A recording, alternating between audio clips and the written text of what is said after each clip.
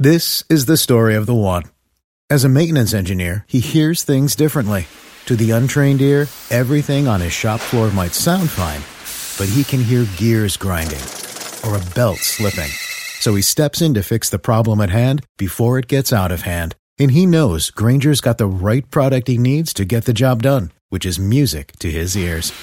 Call, click Grainger.com, or just stop by. Grainger, for the ones who get it done. Do you know someone who's never listened to a podcast? It might sound bananas to you and me, but those people are out there. If we want the podcast industry to grow, we need to turn those non-podcast listeners into podcast listeners. We think that if they just heard one podcast, one really, really good podcast that shows them how great podcasts can be to listen to, that they might convert. Then they will listen to another, and then another, and then another. Think Media thinks so too. And this April, they are launching Adopt a Listener. Yes, that's right, Adopt a Listener. We're asking you to find someone who says, podcasts aren't my thing, and give them a thoughtful recommendation. Something that will get them hooked. Go to thinkmedia.co/adopt to sign up, find resources, and learn how you can get involved. Crosswires is a proud supporter of Adopt a Listener. See the other participating shows at thinkmedia.co/adopt.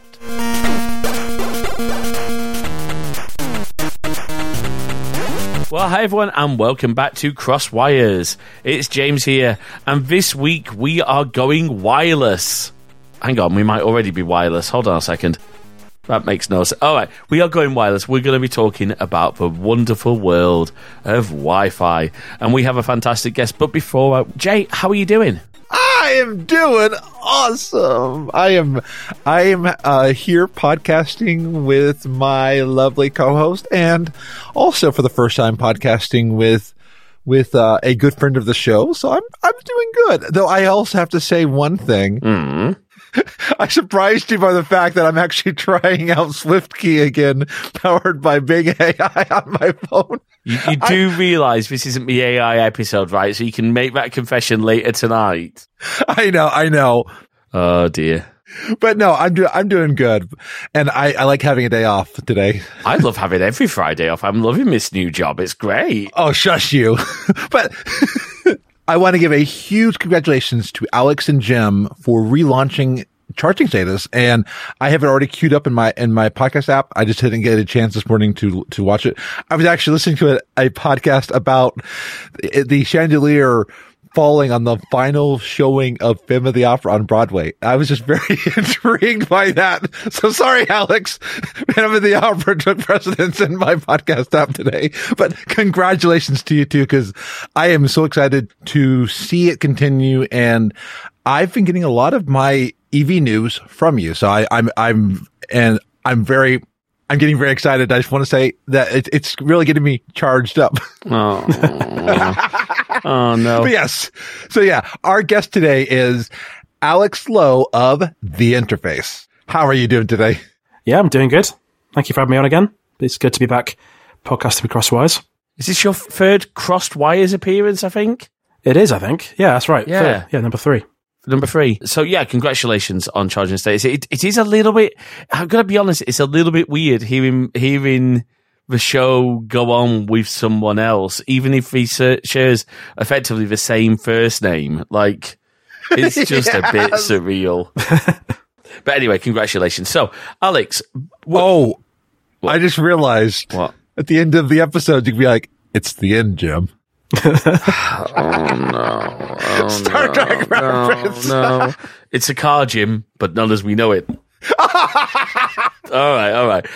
So, Alex, sorry, Alex, before we get into our discussion today, and look, this is going to be very much focused on kind of the technology itself, Wi-Fi itself. And is it fair to say, Alex, we are probably going to be talking, when we talk about maybe devices and application, we are probably going to be talking more on the home user side, because getting into business Wi-Fi in terms of placement and stuff is far more complicated. Is that a fair assumption? Yeah, like hotel Wi-Fi, office Wi-Fi, it's a massive, completely different ballgame, really. Yeah, so a whole different ball game. And look, there is great content out there, obviously by Alex himself for Hostify. I mean, have you done Wi-Fi stuff on the interface as well? Yeah, quite a while ago, I started doing Wi-Fi guides for Ubiquity stuff. I've stopped doing it more recently because it does take a long time to produce. And of course, with Hostify now, so there's great YouTube stuff that we're doing and lots of guides. So, and without sort of bringing up I wouldn't even say competition. I think we've discussed this so many times, but there's so much space. Like, is it okay we give a shout out to our friend Cody McCallum from Mac Telecom Networks and Tom Lawrence? 100%. Yeah, those two guys are doing some great work. Oh, and what's it? Willie Howe as well. Mm-hmm. And hang on, how can we? Sorry, so many great creators in the business Wi-Fi and particularly the Unify space. Of course, we should give a shout out to Chris Sherwood of Crosstalk Solutions. Oh, definitely, yeah. I've learned so much from Chris. So, but we're going to be focusing on Wi-Fi itself. And Alex, I want to say this in the right way because it could come across as really rude. What gives you the expertise? Where's your grounding in understanding this Wi-Fi? What's your experience of it? Just so we can make sure our listeners feel comfortable with you. Yeah, so I started my career in networking. My first job, God, how long ago was that now? Probably 8 years ago. So I used to work for a WISP. So for everyone that's not too familiar, it's a wireless internet service provider. So I'm not going to name who it was, but I work for probably one of the largest WISPs in the country. I started as an apprentice, it's such a good opportunity to start any job as an apprentice because you don't have to have all the qualifications. They'll teach you on the job and you can also earn money at the same time, which is amazing. I'm not sure if they have apprentices in the US. It's very much a thing that's been around for quite a while in the UK. But anyway, they taught me everything I know now, really, about wireless networking, because obviously the devices that you use to get the internet to your house, they all use the same Wi-Fi technology. We'll get to that in later in the show. But yeah, I fell in love with networking and Wi-Fi, and I've sort of taught myself quite a bit, so it's great fun. Now, just because I find this technology interesting, is this the same idea of like, I know there are some like citywide Wi-Fi networks? Well, similar. Okay, because I know like I think San Francisco in the United States has that, and I know my city of Columbus has some citywide internet as well that they've been starting to bring out, especially to get to places where you can't bring cables. Yeah, definitely. Those are more of a mesh, maybe more of a mesh scenario. Okay. Yeah, the wireless internet provider stuff, as I said, we'll get into it a little bit later, but the underlying core technology of Wi-Fi, it's used in that scenario, but it's more long distance wireless cables essentially, which is how I like to reference it. But I like that. All right, let's get into Wi-Fi itself now. First question I've got to ask, is this a myth? I know we've got some myths later on, but is it a myth that Wi-Fi actually stands for wireless, is an acronym for wireless fidelity? Officially, the Wi-Fi Alliance haven't confirmed what it actually means. I've got no idea what it means, to be honest. I think it's just one of those things that just, it's a little word that means something. So yeah, I'm not sure what it means. Okay, but I mean, my makes two of us. I'd heard wireless fidelity because that's what hi-fi means, high fidelity. Right. So yeah, I'd heard. But anyway, and someone had said like wireless frequency is what I had been told at one point. Yeah. I don't know how that would be 5 for frequency, but that's what someone had told me. Okay, well, I guess one day we might actually find out. So, Alex, let's kick in with a bit of a history of what we call Wi-Fi. So, as I mentioned, the Wi-Fi Alliance, it was a lot of things in networking have a standards code. So, Wi-Fi or wireless uses 802.11 as its standards code. And then for each generation of Wi-Fi, so obviously it goes through evolution and they come up with ways to perfect it and different frequencies and that sort of thing. They have letters after each one. More recently, that's been very simplified. So you now have numbers as well. But the letters have changed. So last few years, Wi-Fi 6 has been very much a big thing. I mean, your UDR you've got at home has Wi-Fi 6, but the technical standard of that is 82.11ax. And it's only, as I said, it's only just recently started to simplify the naming of it. But it hasn't been around for that long. Like everything that we're used to nowadays, the internet itself and Wi-Fi, it's only 20 years, really. Just over 20 years. Yeah. That makes sense because I remember hearing about that on like some of the early like tech TV about Wi-Fi and being like, whoa, you mean I don't have to have cables for my internet? Yeah, definitely. The very first version of Wi-Fi was announced, was the year I was born, actually, 1997. Oh, young man. You both making me feel old today. All right, come on, just let's stay away from the old jokes, eh? All right. Yeah, and really, the company that sort of helped kickstart the popularity of Apple, really. So Apple used to do all these in-person keynotes before COVID, and there was a big one in the late 90s where they announced the iBook, and they had Phil Schiller who jumped off a stage with a laptop that was connected via Wi-Fi, and Steve Jobs had a hoop that went around it to prove there's no cables. And then they launched the airport as well, the airport Wi-Fi routers. So that was to give them some credit, they were the company that sort of helped popularize it and bring it to the mass market. Didn't that first airport not only have an Ethernet input, it had a 56K modem in it? Oh, wow. I think so. I think you're right, yeah. I think it had a modem built in, yeah. Yeah, because at that point, broadband was not as widespread, particularly in the States. Yeah. So the idea was that you could take a 56K dial-up modem and share that across your Apple-powered home network. Yeah. Yeah, the very first version of Wi-Fi was really slow. So we're used to nowadays, we're talking pre-show about internet upgrades and like the 100 megabits per second. The very first version of Wi-Fi did about 2 megabits per second. That was it. Wow. And it only ran on 2.4 gigahertz. So yeah, we've come a long way, really. We really have. I mean, I guess it started to evolve from there. And, I remember, starting to see, people saying, oh, get a Wi-Fi card for your laptop. And for a long time, Wi-Fi was not something that was built into laptops. It was... No. It was something you added on extra. And I remember buying Belkin. At the time they were 8, and this kind of leads us on to the next bit we're going to talk about, is they were 802.11g cards. And I just remember, fitting those out and using Belkin gear. But obviously we talked about first standard being 2 megabits. Help us understand, because, 802.11 A, B, C, D, E, F, and U. Sorry. Okay. Yeah, so the very first version of Wi-Fi didn't have a letter after it at all. It was just 802.11. And then the second version was B. And then the very first time 5 gigahertz was used was in 11A.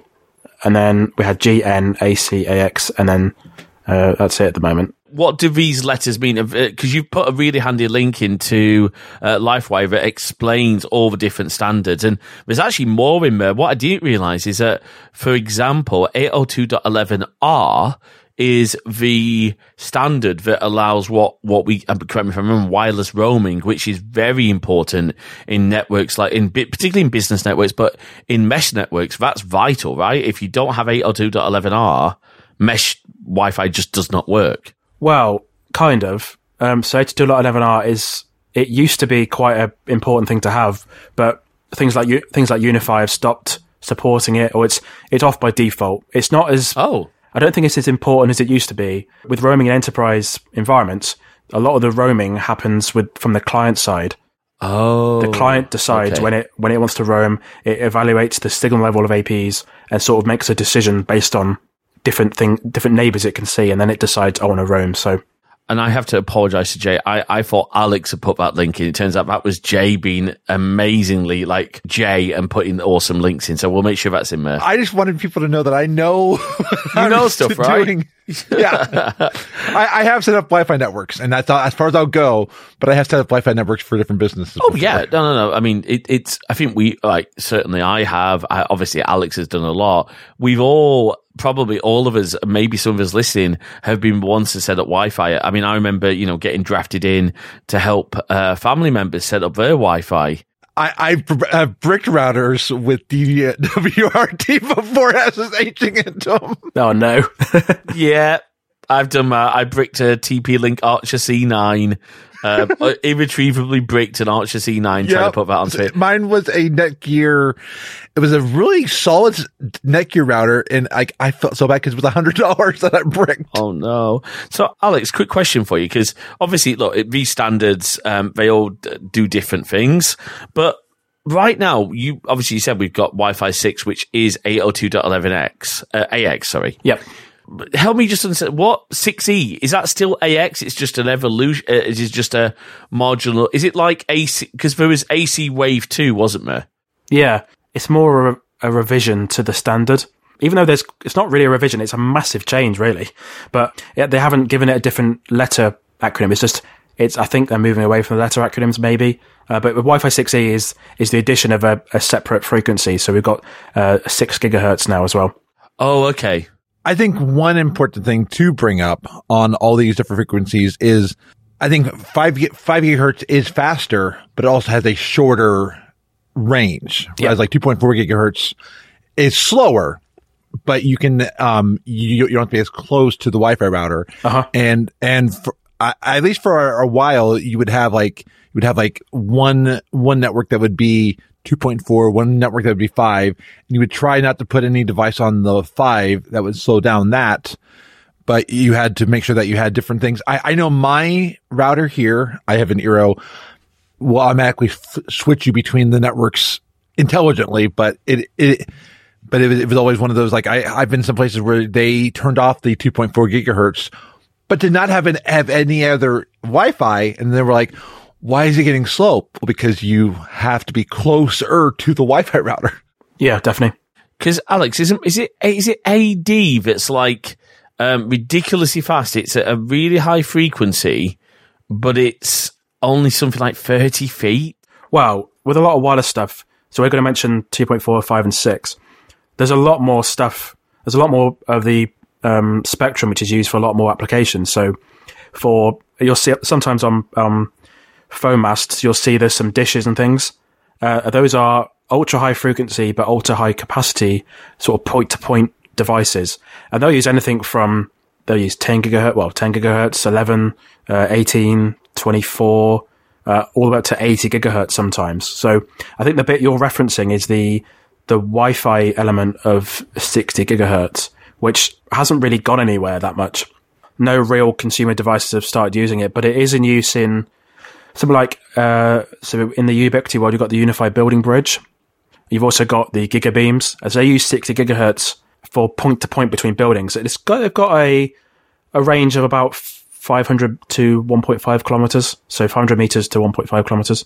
But they can do up to 2 or 3 gigabit per second. On that sort of distance? Yeah. Wow. I know of one installation where they had a building and then they had an annex across the parking lot, and they did that. They sent a signal from the main building to there, and it helped get the Wi-Fi signal, because then they had a router in the annex that would send around. And I was fascinated by that technology. Yeah. So because Linus has done some stuff on this. I think Chris has as well. Yeah, so the stuff Linus did was using Ubiquiti's Airfiber devices, and what Ubiquiti have done, and we'll get into a bit more later on, they've used the H2.11 standard, but stripped it back and added their own code on top to make it more efficient outdoors. What I'm on about with the Unified Building Bridge, that just uses AD for that. But the gigabeams, the Airfibers, they all use Ubiquiti's custom code and makes it more efficient and faster and over longer distances.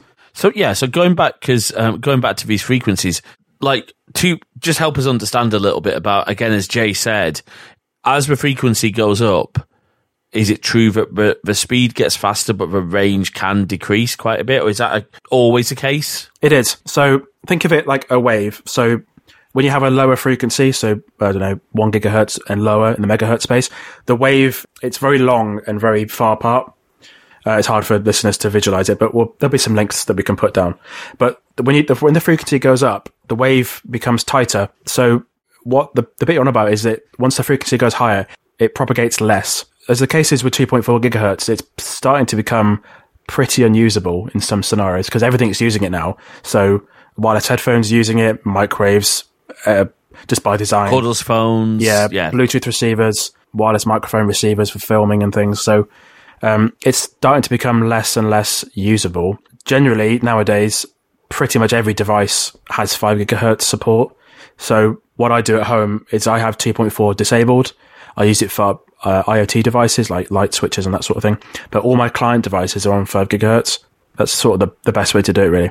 That makes sense. That makes a lot of sense. And Jay made an interesting point about this sort of smart roaming, roaming's the wrong word. Also, can I just make sure we are careful with the term? Mm-hmm. And I'm not at all wanting to put anyone down. Can we be very careful with the term Wi-Fi router? Because Wi-Fi router is not the correct term when we're talking about something that's not maybe like, for example, your ISP router, or I guess technically the UDR is a Wi-Fi router. Yep. But if you're talking about just a wireless access point, that's not a router in itself. I just want to be very clear that not every wireless device is going to be its own router. Is that? That's completely correct. Yeah. Yeah. Yeah. But it's not, and it's one of the things we wanted to do on this episode is break some of that. Jay is using a term that is so common. Yeah. Everyone just says Wi-Fi router. Yeah. Right? I mean, yeah. Yeah, so a typical router like a Netgear router, it's actually 3 devices in one. It's a wireless access point, it's a switch, which the switch is actually more important than you think, like it's doing a lot more than you think. And then it's got the routing as well. And if you think a lot of that all of that functionality is being controlled by one CPU, which is a problem again. So yeah, it is 3 devices in one, and in enterprise scenarios, you have all of those devices separated out. You have dedicated, really super powerful routers and firewalls, and dedicated switches, and then access points as well. So, would it be safe to say, and this is me just trying to clarify for me and for listeners, the router would handle like all the DHCP and yep, the routing bit translates the devices internally with the wider internet, basically. That makes sense. Okay. And I appreciate that because, yeah, that is one where I had just put them all together and you're making a very valid point on that. Yeah. It's really interesting. I think we'll put some links into the frequencies. 2.4 gigahertz. If you ever use one of those Wi-Fi scanning apps or something like that, it's just amazing. Particularly if you're in a block of flats or a crowded neighborhood, you'll see so much. Now, we're going to talk about things you can do later to optimize maybe poor Wi-Fi performance. And I think as a spoiler for that, wouldn't it be great if you could go around your block of flats and agree with all your neighbors? Okay, you're on this frequency, you're on this channel, you're on this one, you're on this one. I mean, you mentioned that. So apparently with the new BT hubs, I think it's coming soon or not yet. But okay. If everyone in a street's got a BT hub, they'll all intelligently work out together which channels they should be on and correlate that. So obviously not everyone's going to have a BT hub because they're not the best thing to be using. But that's, for a lot of people, that's going to be quite cool. What's kind of interesting with that is I do know that the Eros also tend to do that in their cloud. That they try to work out which network is what. And it's interesting that you mentioned the different things, because I just thought about something that it's not really it's not as much of a tangent. Amazon has been creating their own network per se called Amazon Sidewalk for internet access amongst all their devices. So I'm not trying to, I just wanted to bring that up and we'll have a link in the show notes, but it's a very fascinating, smaller network. Actually, let's come back to that, because that's something, it's not in the show notes, but it's something I want to ask Alex about, because Amazon aren't the only ones doing this. And yeah. So we've talked a lot about the frequencies, and so at the moment, Alex, obviously, 5 gigahertz is probably going to be now, if I remember correctly, putting 802.11a aside, because it's a bit of an odd one. Yes. By itself. But 802.11n can be at 5 gigahertz, and I believe that means it's N is Wi-Fi 4. That's it. Yeah. Okay. Now, I have a quick question for you. A lot of people kicked off when some of Apple's newer HomePods only did Wi-Fi 4. Yep. That's not a problem, though, is it? Because even though it isn't going to have the faster speed, I think, if I remember, isn't N limited to about 600? It depends on what channel width you're using, but I think it's about that. Now, this is megabits. Now, but if all you're doing is music streaming and maybe sending stuff device to device, and obviously some Thread stuff, you don't need super fast Wi-Fi, do you? You don't need AX. No, so 802.11n is 300 megabits, or I think you're on a 40 megahertz channel. But no, I understood ages ago wrongly. It was said, it's just a general thing that was understood was that your network is only as fast as your slowest device. What I stupidly thought that meant was, if I've got 10 devices connected to my network, one of them's 802.11n, but all of them are Wi-Fi 5 or AC. Oh, my whole network is going to be as slow as this old device. Because I thought that too. So, yeah. Okay, Me too. Yeah, that isn't the case. What that saying means is that, let's imagine you've got a gigabit internet connection, but you've got a router that's really rubbish and only capable of, I don't know, a couple hundred megabits. That's what it means. It means there's no point in having all these good things in line and having, if you get what I mean. Yes. I've got a really good example of that, actually. That's a really good case. So that makes a lot of sense. So in a previous job, we had Virgin Business came and fitted actually 200 megabit symmetric fiber to our building. Great. We were all wondering, why are we getting like 60 or 70? Why is it not improving?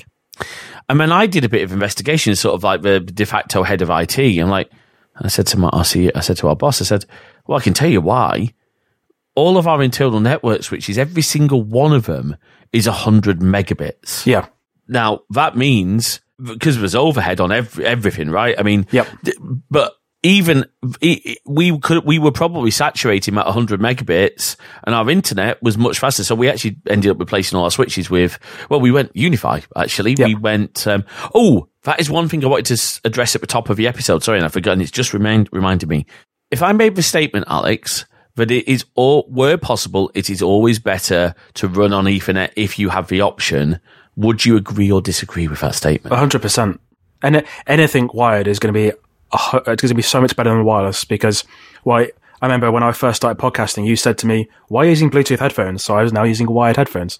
I didn't say quite that directly, did I? I might have done, but. If you can, use wired. So if you got an Xbox in your house and it's not quite performing as you want it to, try and make sure it's wired into Ethernet, because that's a wired connection is always going to be the best choice. A great example, you'll see that in action. If you try pinging between two of your devices on your network, with both of them on either one of them on Wi-Fi or one of them on Ethernet, or either way, you'll see the ping fluctuates. But the minute you go onto both of them being wired, that ping will be consistent. Even, and this might shock people, even something like Powerline Ethernet is going to have a more consistent ping than Wi-Fi, because it's still wired. Yeah. Yeah. Because I had set up an entire Ethernet connection from my router over there to my computer, and I was thinking that I was good. All of a sudden, I find out that I had knocked the switch under my desk offline, and I was like, that explains why I've been getting such inconsistent speeds and connection and all that. Yep, that'll do it. One interesting thing to also mention, because my parents won't be upset when I mention this part. No, go for it. Their house was built in 2003, and at the time was built with the fastest with the fastest Ethernet cables available. I think it was Cat 5 or something like that. However, the issue with that is, as their internet speed gets faster, those cables are actually becoming a limiting factor of how fast they can go because of the throughput of the Cat 5. That's very similar to what James was mentioning with the Ethernet ports and the switches at work. I think it'd be Cat 4, I think. Okay, yeah. Cat 4, yeah. That's a massive difference, James, between the US and the UK. Like, houses, even 20 years ago, were being pre-wired with Ethernet. You imagine if that was the case here, that'd be amazing. It would be amazing. They wanted to be like, and bless them, they wanted to be forward thinkers for the future, but the problem is because who knew that internet was going to go that fast in progress. So it probably wasn't. So Cat 5 was 100, wasn't it? It meant 5E is gigabit capable. I lose track of all this stuff, but I think maybe that's a good point. If you are going to do a network cable install, go for is it fair to say, Alex, go for the highest standard of cable that you can realistically afford at the time? As with anything, so when Wi-Fi 6 came out, everyone was hyped over it. It's the same with cables a little bit, like Cat 7's out now. It's not really going to make a huge difference. Realistically, in 2023, Cat 5e is still fine. Yeah, because Cat 5e will do gigabit. Yeah. Cat 6 will do 10 gig, I believe. Cat 6 will do 10 gig, but over a certain distance. I can't remember what that is. Yeah. I forget what cables I bought when I was outfitting my apartment, but I did buy something that was capable and enough for what I was going to have in my apartment and for the future. I think to be fair, the cable that runs between the studio in here and the lounge, I think it's either 5E or 6. I think it might be 5. I think it's 6. I think I put Cat 6 in to run around. Anyway, let's go on, because we could spend all day talking about Ethernet and standards and everything. I want to talk a little bit about some common misunderstandings. We've already talked about one of them, about slowest devices and maybe the naming. But Alex, let me ask you this: how many times, and you, Jay, as well, how many times have you heard people say, "Oh, my Wi-Fi is down"? Oh, yeah. Yep. I had this case at work, and recently someone was like, the Wi-Fi is down, or someone said the internet's down. And I'm like, okay, our wired in devices are up. So that means I need to contact our support and ask them about the access points that we had, because those were down. But yeah, as soon as the access points went down, everyone thought the internet was down. I'm like, no. Oh, the High Street works both ways, doesn't it? Actually, it does. That's a very good point. Yeah, Alex, help us understand why do people think that? Why have we got that conception that if your internet connection has gone down, look, in this country. Oh, I see what you mean. Yes. Yeah, I know what yours is a valid point as well. Yes, it is. Recently in this country, here in the UK, 2 of our ISPs had major outages. Virgin Media had nearly a whole day outage. Yes. I mean, that does not surprise me with Virgin Media. And then Vodafone had an outage. Actually, thankfully, it only affected me for about 10 minutes, but Vodafone's, I think their VDSL network went down. Uh-huh. And I saw the social media, Vodafone, my Wi-Fi's down again. Yep. Fix it. Help us why has that become a misconception? That actually interesting. That outage with Virgin Media was incredibly complicated. It was actually a BGP level of routing, so that the top end of their core network, someone managed to figure out that they basically went offline. Like they were deleted from like the routing network, which was quite interesting. So it took them a while to get back on. Very similar to what Facebook had a few years ago as well. So they stopped being advertised, basically. But yeah, the main difference is the internet connection is the connection that's coming to the house from the ISP. So if the internet went down, nothing in the entire house would work. So the devices connected to the Wi-Fi network wouldn't work, but they'd still be connected. You'd still be able to talk internally, wouldn't you? Yeah. For example, if my internet connection went down here, I could still talk to my NAS, for example, or I could still talk to my Plex service. Some stuff HomePods wouldn't work because they need an outbound internet connection, but AirPlay still would. Yeah, because Yes. I think my Hue lights have worked internally, not externally. Yeah, because that again, that's communication. You wouldn't be able to use Siri to do that. No. But you would be able to use HomeKit because it's going internally and then going to the Hue bridge and then going out over Zigbee. So internal, and I think, Alex, that's a great illustration, isn't it? If it's anything external that's not working, it's your internet connection. Yep. If you can't reach your internal devices, there's something wrong with your internal network, which is possibly the Wi-Fi. Yep, definitely. And that's why I have actually seen more and more routers offer backup services. Like James, I know you have a backup USB stick that you could plug in, and then you could connect your router for its internet.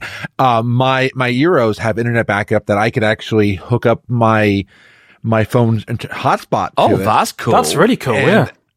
And because I utilized it the other day when my actual ISP went down for maintenance and I needed to do work internally. I connected my hotspot to my Eero and it was back on. It was back online. I mean, That's such a cool feature.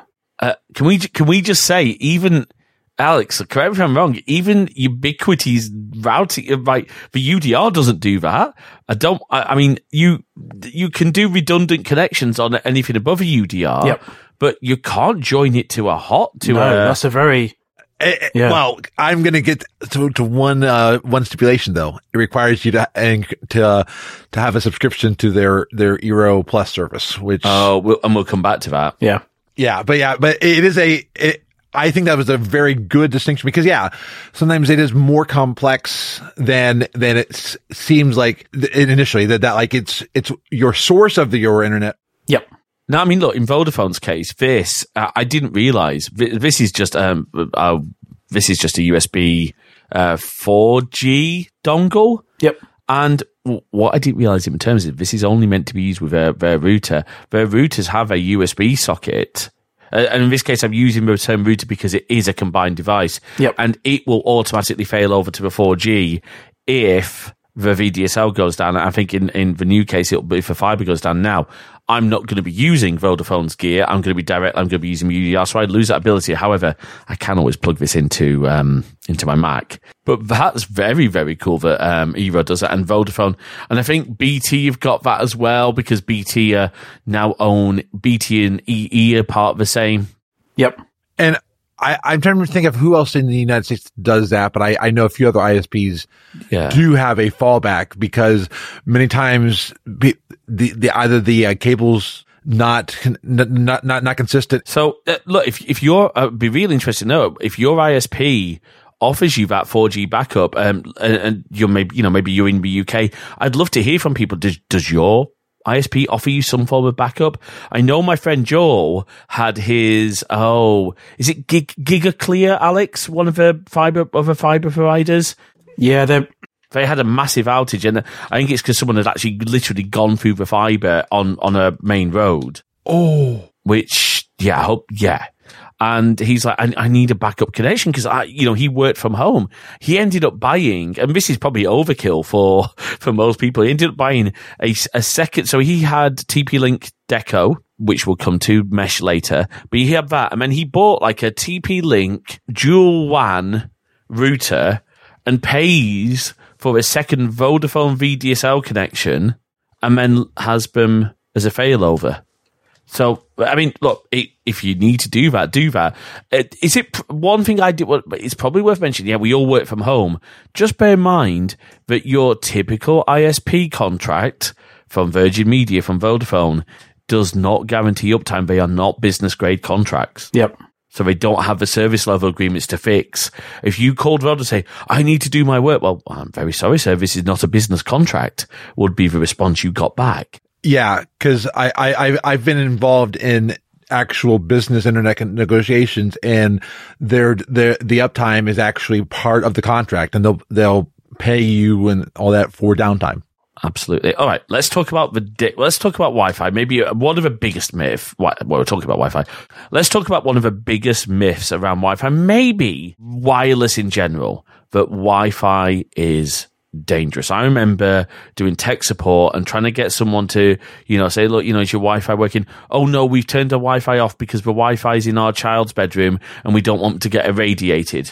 Well, and ever since I've had my COVID shot, I actually am getting better internet connection. No, Jay, please don't fuel that. Please don't fuel that on this show. I mean,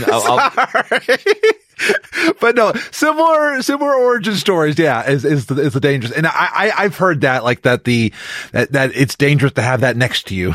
Alex, can you help us debunk this myth? Why, first of all, is it even remotely true? And why do people think it's true? Oh, that's a good question.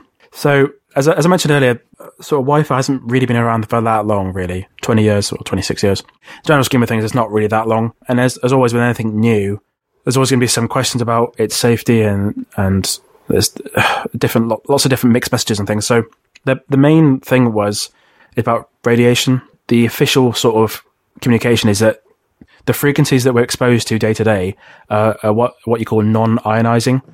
So they're nowhere near powerful enough to heat up water molecules in your body, basically.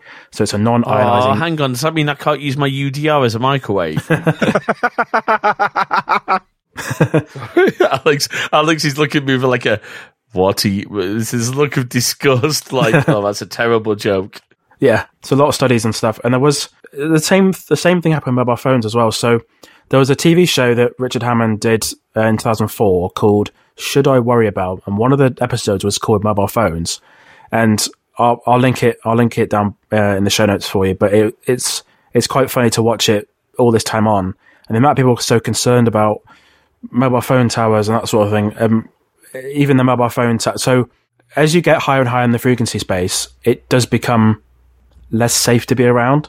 But what people don't realize is the mobile phone frequencies are way lower than Wi-Fi because of the distances it has to distances it has to go over, because obviously when you go lower frequencies, they go further. So yeah, the general consensus is it's definitely fine to be around. So that's good. You're gonna love this joke. When I was explaining Wi-Fi to my niece and nephews and how Wi-Fi signals are, I told my niece, "Well, if you ever want to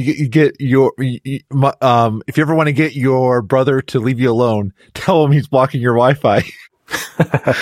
Well, technically speaking, yes, he would be. Yes, he would be. Yeah. So I told him, and she laughed. I mean, look, and my nephew in question is quite tall. Yes. So in fact, all three of Jay's nephews are quite tall. So, hey, nephews, if you're listening to this episode, and nephew's mum, I know you listen to our show. If you ever have Wi-Fi signals, just tell your sons to move over a little bit. I definitely, I understand the concern, because everything that you have around you. Now, can I also stop here's a misconception I wanted to ask you about, Alex. Mm-hmm. One time someone was telling me, well, whenever we open the door, the Wi-Fi tends to go down. Like they would, that was and I tried explaining that that's not quite how it works. But whenever they open the front door, would there be any truth to that? Or is that just them trying to find an anecdote to explain something? Well, it'd be more when you've got the door closed. So I think all three of us use Mac OS, if you click on option and then click on the Wi-Fi icon, it'll open up more information about the dBm level of the Wi-Fi connection as well. I've noticed before that when doors have been closed, I'll lose about 3 or 4 dBs on 5 gigahertz. So it's more that when objects are in the way, like metal or wood or really old buildings, that the Wi-Fi just gets absorbed. And that's more the case with higher frequencies because it propagates less. So. Thanks, because I tried explaining that in one way, but I wanted to ask you directly because yeah, they would always be like, oh, the Wi-Fi went down. Let's move on. I think the next thing we should talk about, and this is one of my pet peeves about people's Wi-Fi setups. I'm going to flip this around a little bit, Alex. If you've got poor Wi-Fi in your flat, in your home, and you're using, say, a off-the-shelf consumer-grade Wi-Fi router, and I do mean router in this case, I mean maybe ISP provided or something like, I don't know, maybe a Netgear or a Belkit. No, I don't think even Bell can make access points what routers anymore they used to do, or something like that. What is the solution to is the solution to buy Wi-Fi extenders? So, I think if you got a relatively large house, or a house that's quite old, and you walk away from the Wi-Fi router, you'll see on your phone that the signal level's gone down. So, in the simple layer of putting a Wi-Fi extender in, yes, that will improve the connection that you'll have to your phone, if that makes sense. Right. So that will essentially improve the signal level between your phone and the Wi-Fi extender. With anything network-based, you got to take in consideration how is that device connecting to the main router. So Wi-Fi extenders, they're essentially taking the information from the Wi-Fi router, digesting it, and then moving it on, and that takes a lot of time and it just takes a lot of time. So you'll generally find that anything mesh-based, not mesh-based, but extender-based, it will take, general rule of thumb is it will take half of the speed away. Right. So let me just make sure. So what we're saying is, yes, you will see a stronger signal on your device because by the very nature, you are now closer to an access point, yes. In this case, the extender. Yep. But if you let's say that at the point that you get down to say I hate the word bars, but 2 signal marks on the Wi-Fi thing, your phone, the signal that the extender gets is identical to the poor signal that your phone would get. It's then trying to boost that signal and probably with an overhead, which means actually you will would it be fair? You'll probably end up being worse off potentially because there's the overhead of the extender as well. Am I making sense? Yes. So if you've got a 2-story house and upstairs in one of the bedrooms, your laptop cannot it can see the signal, but see the Wi-Fi connection, the SSID for it, but can't authenticate. It's just too weak to authenticate. Yes, a Wi-Fi extender will allow your laptop to get some level of connection, if that makes sense. It is a solution, but it isn't one of the best solutions. Like anything, there's always good and bad solutions. So I've got a question on that. Are we talking the extender being a Ethernet backhaul or Wi-Fi or wireless backhaul? Yep. Wireless. So okay. That because Jay, you've just really tipped onto the point that I was just going to ask. Some of these extenders actually are power line based, and so they aren't taking a backhaul from the same Wi-Fi. They're then effectively creating a copy of the network, the copy of the SSID, but the backhauls a power line.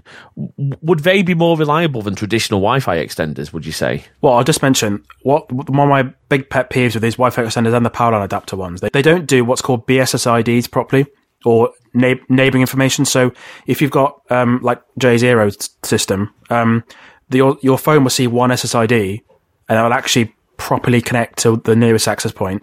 What I've found with the extenders is they'll just make a separate SSID, and your phone gets very confused about what to do. Oh, yes, because that's one of the things I actually set up a extender system. I actually had Ethernet between the two extenders, and they were sharing the same SSID.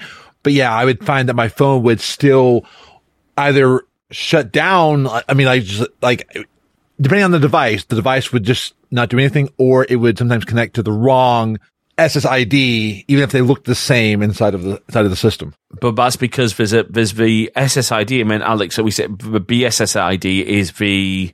Yeah, so what it is, it's a basic service set. And that generally means that it's the matching SSID, and then compatible authentication, and then also there's some sort of communication between the devices. So, but yeah, the BSSID is what your phone uses to differentiate the access points within a office or a house. So I did not know about that. That's a learning for me. And that then moves us on to mesh, because, correct me if I'm wrong, Alex, when you've got a proper mesh system, they are using the same BSSID. They are. And so it knows how to properly roam. So let's talk about mesh Wi-Fi. First of all, I mean, mesh Wi-Fi, how does that work? How is it better than just repeating the signal with a Wi-Fi extender? What makes it different? So for one, it's doing the service set properly, so your phone knows what to do. Generally, so with the Wi-Fi extenders, there isn't any dedicated radios to do all the backhaul.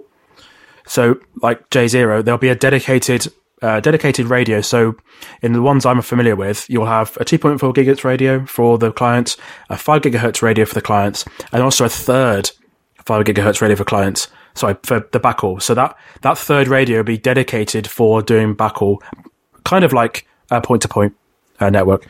And that will have a dedicated frequency for it as well. And that will make sure that a good amount of bandwidth or throughput is assigned to that access point. And they generally work pretty okay, to be honest. And so basically what we're saying is that a mesh system like Eero, like TP-Link Deco, Amplify as well. Yeah, I keep forgetting about Amplify as a product. Yeah. It's expensive, but I've heard good things about it. Yep. I've actually been in places that have used Amplify. Okay. So I'm not like as a consumer or as a person, but I've seen that the places that have used that. It's very interesting how much mesh gear is on the market now, and how affordable it is. And am I right that mesh was much more on the enterprise level for a long time, but was not as available to consumers? Kind of, yeah, not like it is now. So I think when you've got an office building with Ubiquiti access points or Cisco access points, generally that's kind of referred to as mesh sometimes. But the big differentiator with that is the backhaul for those devices are Ethernet. Okay, so that's a wired backhaul. Interestingly, some mesh solutions can actually have wide backhaul as well. I think yours can. Yeah. Eero has that. Eero can. Some of the Decos can. The Linksys Velop can. I think higher end. I don't look. I'll be honest. Netgear Orbi, stay away from. Junk. It's junk. My parents' house, has Eero, and they have some of their Eero devices are Ethernet backhaul, and then they have these little beacons that you can plug into a power, and those are wireless backhaul. But I have to say, wherever I am in their house, I've got internet. So I of course set that up, so I made sure it was good for them. But yeah. So, Jake, you put something in here because we talked a little bit about how mesh works, and I'll see if we can find some. Alex, can we find a good, or Jake, can we find a good, sort of nice video demonstration of how mesh works for our listeners to look at? I think someone's done some good stuff on this. But yeah, and also of Ubiquiti have started to bring out like true mesh, haven't we? Like mesh access points which do use a wireless backhaul that aren't Ethernet. I think, is it the U6 mesh? Yeah, so back in like 2016, 17, Ubiquiti launched the AC mesh, the little access point, little bunny as I call it. Those are sort of proper Wi-Fi mesh devices. The U6 mesh. So all of Unify access points can do mesh. It's just like a branding thing. They've got like a U6 beacon as well, which is designed for US outlet sockets to sort of cover up both sockets that are top down, like one at the top, one at the bottom. Provides coverage like a garage or something. We don't need much bandwidth, but there was one that I was really interested in. It seems I haven't heard much from recently. Plume. Yeah, I was looking at Plume, and what was interesting about Plume was because of how small the devices are. I was watching a CNET video on this. They need those you have to have more plumes to, whereas like even like an Eero, there's a wider range. But from what I've been told, Plume is really nice because they have a lot of features. Yeah. Yeah. I was impressed with Plume, and if I went all in on Eero for my parents' house, but Plume was one that I was very interested in. Now, one big issue about mesh in particular, for instance, AT&T in the States has their modem. You can't separate the modem from the router. You have to leave the router active. What you can do, you can put the Eero into a DMZ, but sometimes, so then that way you don't have to put your router or AP into a bridge mode, but sometimes you do. If you have to do a bridge mode, you do sometimes lose some features that certain mesh systems rely on because of how they do different things. So are you talking about where because even a mesh system like Redeco, like a lot of these, can be put into access point mode. I guess at that point, I think maybe if you put something in, because all of these can act as one of them will act as your router, one of them will act as your, external router. But if you put them into AP mode, then they will still act as a Wi-Fi mesh, but just as access points, or is that not quite the case? Yeah. So in your home network, you only want one device being a router. So if you have two devices as routers, the device like the modem router from the ISP, and you have another one behind it, you'll have a situation what we call double NAT. It's a little bit technical for some of the listeners maybe, but yeah. So you have ideally in a house you want one device being the router. If you have double NAT situation, you'll have problems with things like VoIP phones with VPNs and Xbox generally. So you want to avoid that. I think what Jay was referring to with the features of the Wi-Fi mesh devices was, for what I remember, something like the Google Wi-Fi devices, they had like client controlling features, like you could schedule the time that certain devices would connect. You can inspect the packets that go through it. And I think if you disable the routing feature of the Wi-Fi mesh device, you're essentially throwing away those features and sort of not using them. Yeah. Because like on the Eero, you lose, for instance, family profiles, Eero Plus, Eero Labs, and on that one, you lose things like there's WPA3 on Eero Labs. There's client steering, there's quality of service. So you in essence still allow it, but you have to. There are some actual features that the mesh system can do better. Yes. But if you go into bridge mode, you lose some features. So just to be clear, do we just because I think what's happened, I might be wrong, but I think we're getting terms. We're talking about going into AP mode where the modem still acts at my modem from the ISP is the combined router. Yes. That's divvying out DHCP. That's controlling the devices. Whereas the access points, the mesh is access point only, which means, so what we're saying is by definition, if those access points aren't controlling the routing of the internet traffic and handing out the addresses, they can't control what those devices do. Yeah, so the same with TP-Link Deco. If you put it into access point mode, you don't get quality of service because it's not the final destination of the packets. Is that 100%? Yeah. Yeah, and on an Eero, you lose WPA3, you lose client steering. So WPA3 makes no sense to lose. It makes no sense. Yeah. I don't get why they did it that way, but that's how they did it on. Oh, do you know what? I wonder if it is that locked behind Eero Plus. Not Eero Plus, but it's in their Eero Labs, which you lose access to if you go into bridge mode. I don't understand all the. No. Okay. Yeah, but I wanted to put it out there because there are some features you do lose on a system if you go into bridge mode. So you want to be AP mode again. I'm trying. Okay, because So bridge mode is something. Sorry, Jay, I don't mean to. No, yeah, because we want to be we want to be really clear. Bridge mode is actually something good. Bridge mode is where your ISP. So, for example, Virgin Media's mode, super hubs, they are far from super, can be put into bridge mode or modem only mode, and what that means is they just act as the modem, right?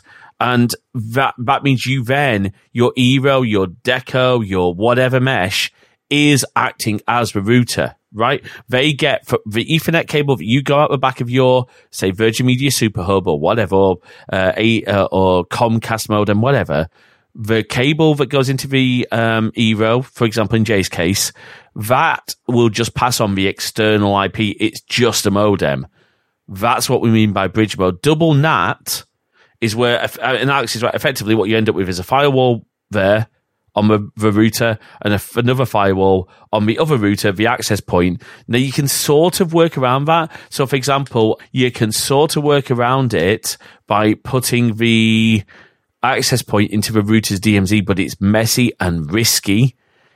I'll give people a pro tip, if you are a Vodafone customer in the UK, and maybe many, PlusNet also, and you're on VDSL, go and buy one of the a used BT OpenReach VDSL modem. I will try and find the link to put in the show notes. Buy those. Contact Vodafone support. They will give you the PPPoE details, and you can use your own modem, which means you then never have to worry about double NAT. And they're about 20 quid on eBay. I've got one. It's worth every penny. And I need to apologize. I got confused by Eero calls their AP mode bridge mode. So that was where my confusion came from. That's interesting, but I mean, and that Alex, that seems like a silly term to call it. Well, it kind of makes sense a little bit because essentially the Eero is, bridge mode typically refers to a device that has a modem built in. I guess it's kind of a loose term, I guess. Yeah, but that's why I was getting confused. I apologize, Jay. Oh no, because in Eero's case, by bridge mode, the DHCP is handled by whatever device is in front of the Eero, right? And the Eero itself just handles the AP access. Yeah, I just want to point out. So we mentioned double NAT. So if you do happen to have problems with things like VPN services, so if you've purchased one of these mesh systems and just plugged it in and wondering why you're getting some sort of weird issues with Xbox and PlayStation and these sort of gaming services and VPN services, that's probably the case. You've probably got the ISP modem in router mode, and you've probably got the Wi-Fi device mesh system in router mode as well. So they're both doing two jobs at the same time. The way you will notice that, a really big tip how you'll notice it, if you go into your mesh system and you get what it says your WAN IP, WAN, which is meant to be the external IP, is a 192 or similar address. Is Alex, that's a fair guess that you're in double NAT, right? Yeah, the internal IP ranges you'll see 192.168, you'll see 172 dot something and then 10 dot something. Anything else will be a public IP address. So if you see an internal network range as the WAN address, what your mesh system thinks is your external IP, then you're in double NAT. Yep. And in the United States, I don't know how it is in the UK, you can tip it, you can typically lower your monthly cable bill by either using your own modem, or like in my case, I declined the Wi-Fi router that they wanted to provide me. Our ISPs don't seem to do that, do they, Alex? Like, they just seem to... Go on. The only one I found that does is a company called Cuckoo. So they're an ISP that uses OpenReach's network. And the guy who started that company, another guy called Alex, is such a nice guy. And that company is doing some cool stuff. And if you go through and order their broadband service, you can say, I don't want your router. And they'll tell you on their help center exactly what to do to install your own router and stuff. So I wish every ISP did that. Like my ISP wanted to give me a Wi-Fi router, and I was like, no, I already have one. I just need your modem. And, but some of the ISPs here, even the modem itself will be a monthly charge, and you can go for your own. Now, the one caveat on that, at least in the United States, if you go for your own modem, your ISP will not support you as well. So you want to be very careful when you do that. You're kind of on your own in that territory. That's true here as well. Vodafone will insist, it's why I keep their router around, they will insist that I plug back in their stuff. I don't know if that'll be the case if I'm trying full fiber again. We'll see if City Fiber can actually connect this time, folks. I remember in the early days of even broadband here, I got in trouble with my old ISP back then because if I even had a Netgear Ethernet router behind my modem, they got upset because back then they were like, what are you doing putting a router behind our modem? And like their modem didn't do anything other than like just had like Ethernet. I think that would have been misconceptions on their side. I think it was huge misconceptions on their side, but this is the early days of broadband. So Jay, we just hinted on this as well, and it's something I'm wanting to ask both of you experience on. So Jay mentioned, let's talk about first of all, should you replace your ISP provided all-in-one Wi-Fi router? Is it a foregone conclusion that router is going to be a piece of junk? Alex, your experience from the UK side? Not always. So if you've got a small flat or something, then and not many devices, you live, I don't know, one or two people, you're probably going to be fine. If you found that some areas, and also we're going to get to it later, but where you put your router is a big thing. So I was recently looking at some houses, and a lot of these new builds, they terminate the internet connection under the stairs. I'd imagine quite a few people just put the router under the stairs as well, and then we'll wonder why they can't pick up Wi-Fi upstairs, which would be... Oh, yes. So no, not all the ISP provided routers are going to be absolute rubbish. So the standard BT ones are okay-ish. They're okay. If you've got a large family, I don't know, two parents and 2 or 3 kids, and you're all doing things at the same time, and you've got a lot of space, generally the thing that's going to harm you is the drop off in signal levels in the extremities of the house and in the garden and that sort of thing. So it just depends. But that's a really interesting, yeah, because I know, for example, so I know my sister, for example, has had some issues recently where they're in a relatively small house, but they've got their Sky router stuck in the corner by the TV, where the phone point is. Or behind the TV. Yeah, behind the TV. I'm assuming by your expression, but putting a router behind a TV is probably not a good idea. Well, no, so anything metal, it's going to... Yeah, so, and if you think inside a TV, there's a lot of metal, there's a lot of screen and a lot of materials, and if you put it behind quite a thick TV, you're going to have some issues, so... That's a really good point. And obviously you've then got got other emissions going on around there, particularly if, you've got lots of devices around there. I know she does. But probably my nephew's room is not getting enough signal. In her case, because she's doing a lot of stuff on Wi-Fi, he's got multiple devices and is wanting to do high bandwidth stuff, and they haven't got a massively high speed connection. We'll be fixing that. But in her case, a mesh system is going to be good for them now. From the US side, not all of the ISPs provided routers are bad either. Okay. I was actually just looking at the one, if I were to have taken the ISP provided router with the subscription fee, it actually isn't too bad. Now, they mentioned something called total home coverage. I was trying to find specifics. The actual device itself does Wi-Fi 6. It does a lot of things internally. And the total home coverage, I don't know if it's mesh or just an AP extender. Comcast Xfinity.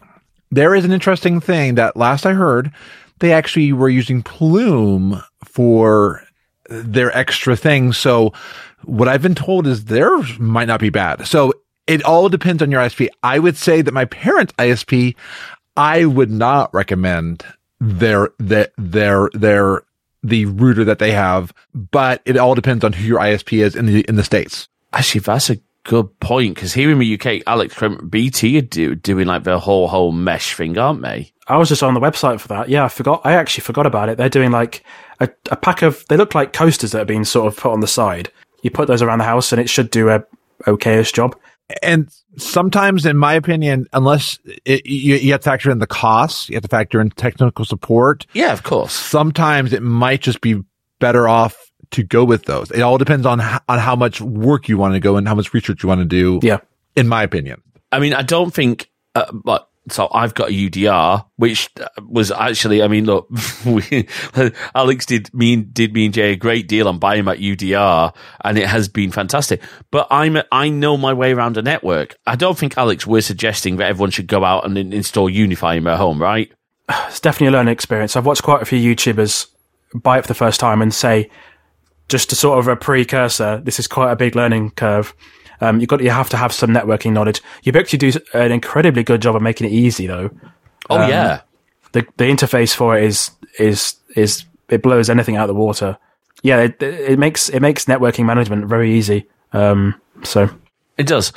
I guess it all depends on your scenarios. Now, what about like routers that have subscriptions for extra services, Alex, like Eero Plus? I know Plume have a subscription for their stuff, and I think. I'm not sure if I know of any others. Like TP-Link have a home guard, but it's like this, we'll give you all this free, but it's not really a subscription, but it is an online service. It's kind of it's basically their security feature set. Do you think that there is a value in those extra protection features like network-wide anti-malware, family controls, things like that? Are they worth paying for if it's an optional extra on a mesh system? I'm not sure. So something like the UDR you've got, that's got all the features that comes with it for free. So it's got intrusion prevention. So if people aren't too sure what that means, it'll actually be scanning all the traffic that's coming in and out your network and saying, "Whoa, hold up, this looks a bit dodgy," and block it. And you can even do a lot of traffic routing. So there's a lot of stuff with the UDR that, even at the good price point the UDR is, a lot of stuff comes with it for free. I think Jay would be better to say on what things that she's got with Eero Plus. What sort of features come with that? So Eero Plus, you get a subscription to Malwarebytes if you need that, Encrypt.me VPN. You also get access to a 1Password family account. You get access to, I am not as impressed with their DNS anymore. They used to use Zscaler and they've moved to this new one I'm not as impressed on. I'm actually trying to get a Pi so I can actually move to a Pi hole for that. You do get access to threat blocking, ad blocking, and different things. So there are some benefits to Eero Plus, but I would personally say not as much as there used to be. I think since Amazon acquired them, I've seen their service go down. Yeah. I can't think of many others, Alex, that do a subscription. As you said, the UDR. Now, look, should we just put something in context here? Because you said at a great price it is, and I agree with you. The UDR retail, what is it, about 200 to something? £195, and then for our US listeners and Jay, it is... Jay's in the US? Oh, I see what you mean. Yeah. And Jay, okay, yeah. It's $199, so it's actually probably cheaper... Yeah, well, that works out at £160, which that's always the case. Any electronics I've seen that are on sale in both countries, it always works out cheaper when you convert it. So, is that including VAT though on our side, Alex? I don't think it is it? Oh, it is. It is. Oh, is it? That's including VAT. Bear in mind, in the US, they will have to pay sales tax. Sales tax is never factored in to US I never pricing. understood that, to be honest. It is. I hate it. Because you think, oh, this is great.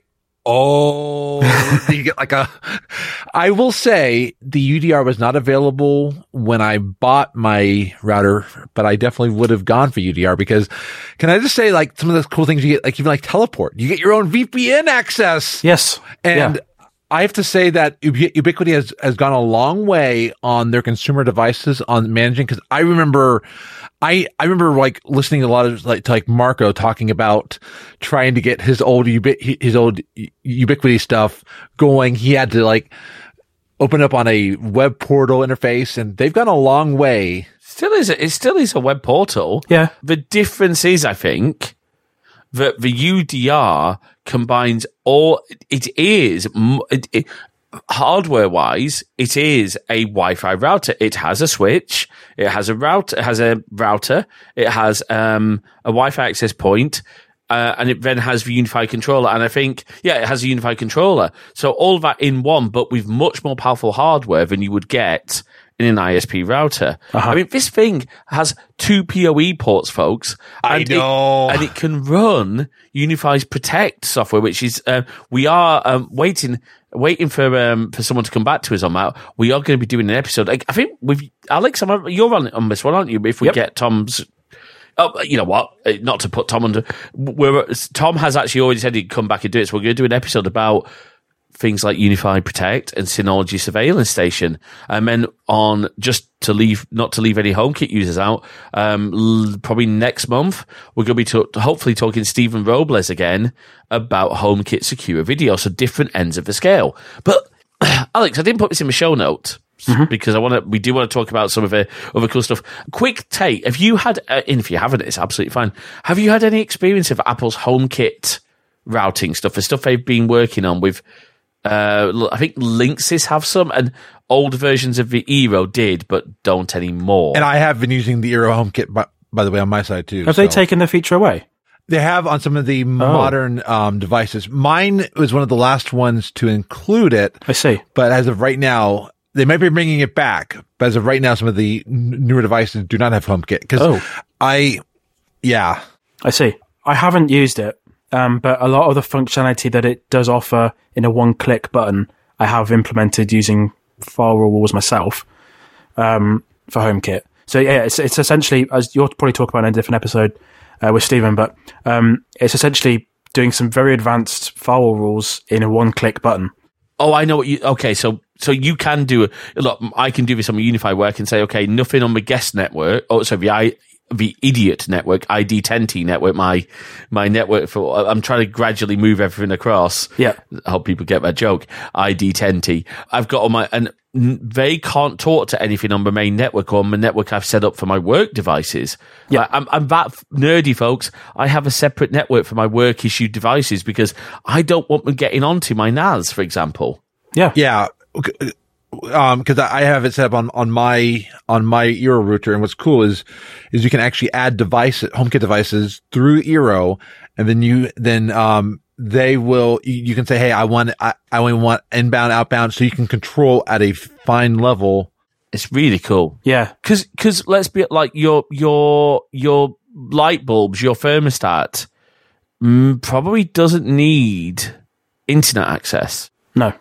So I've got some LifeFix light bulbs at home. They're on their own SSID, and they're in a network group that's called NOT, so Nothing of Things.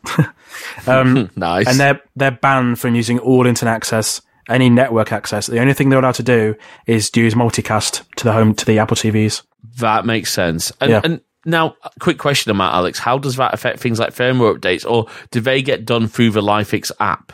Well, so I can't actually update the software on them. I have to give them internet access again temporarily, update the software, right, and then do it. But I never really bother. So no, okay, fair enough. I guess if you're not exposed to the internet, it's not really a problem, is it? No. But anyway, can I add some real-time follow-up from Eero? Eero Pro 6e and Eero 6 Plus do not support Apple HomeKit, and we have no plans to offer Apple's HomeKit router functionality in the Eero Pro 6e and Eero 6 Plus.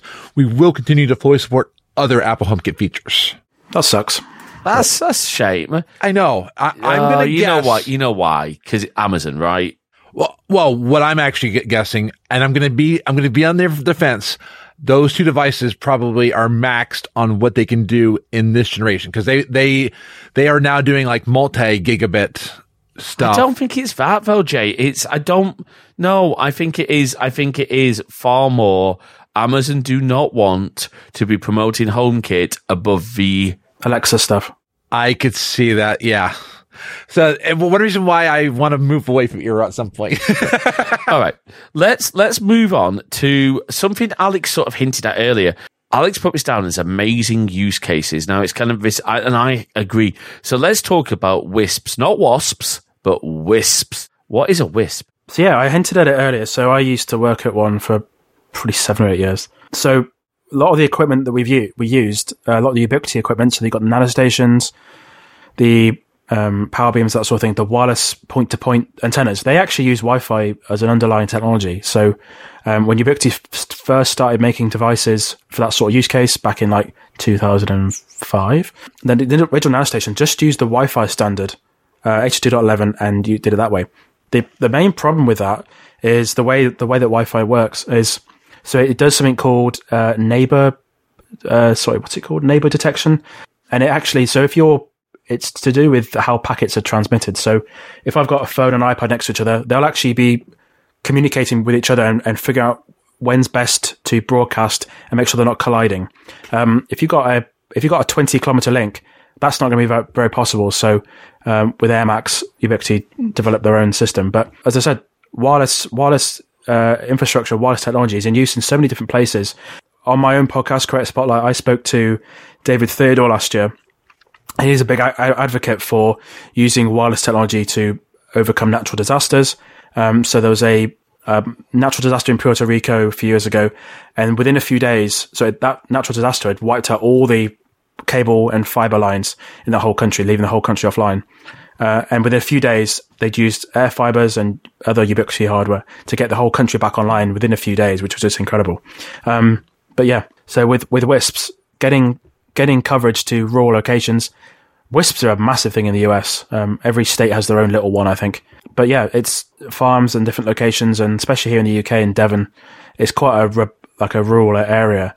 And getting the coverage to them when they need it until the fiber rolls out is really, really important. So that's because a friend of mine's family, their house, and I think at some point they are getting proper fiber, because look, the fiber rollout in this country is going to take time. Yeah. My only gripe with our fiber rollout randomly is, surely this should all be being done by one company. Like, isn't the whole point of OpenReach that they're meant to be separate from BT and handle the country's infrastructure? Or am I off on that? I don't know. Maybe I'm. That's more like just because of. Yeah, that'd be a lot more like a nationalisation sort of thing. True. I don't think we want. Yeah, let's not get into that. Yeah. But they are with, I think it's Wessex Internet, and they're an ISP, WISP. Yeah. They're with them. I know. Look, Creator, he drives me crazy at times because I wish I had his money and his wealth. Don't know his Alex from Mars Bar. Yeah. He runs his own WISP for his little village, I think. Yes, he does. Yeah. Yeah. Now, he's using Ubiquiti hardware, if I remember correctly. Yes. Yep. And there's another one, which is a big one, and I'm going to just say they suck. Wifinity. Wifinity run they are a wireless ISP. They run a lot of caravan park Wi-Fi, particularly for Park Dean resorts, where my parents have a caravan. And it sucks. They're not using Ubiquiti gear. They're using other stuff, which, I mean, do you know what, Alex? Correct me if I'm wrong.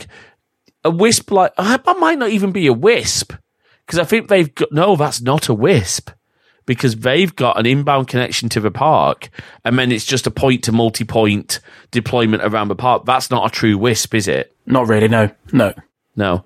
That's just a badly done point-to-multi-point. Correct me if I'm wrong, Alex, what I mean by that is point-to-multi-point, you've got a big, central antenna, which then goes out to a bunch of... They're called CPEs, so client devices. Okay. Yeah. Okay. Yeah. And then they go into, I can tell you for certain, so there's an antenna on my parents' caravan. This is static caravan, by folks. And then inside there's a normal Wi-Fi access point, which is for my parents to use. Yeah. Fun fact, actually, we're on about bridge mode and router mode earlier. Those antennas, or the receiving antennas, they can actually do different modes, like router mode. They can be in bridge mode themselves. So they've got a lot of features on them, which is quite impressive. Okay. So cool. And Jay, you had a question for Alex, I believe. Yeah. So here I have a monopoly on what ISPs I can do cable wise. Okay. So I was looking at a couple options. James thankfully helped me decide to stay with who I have because of the latency.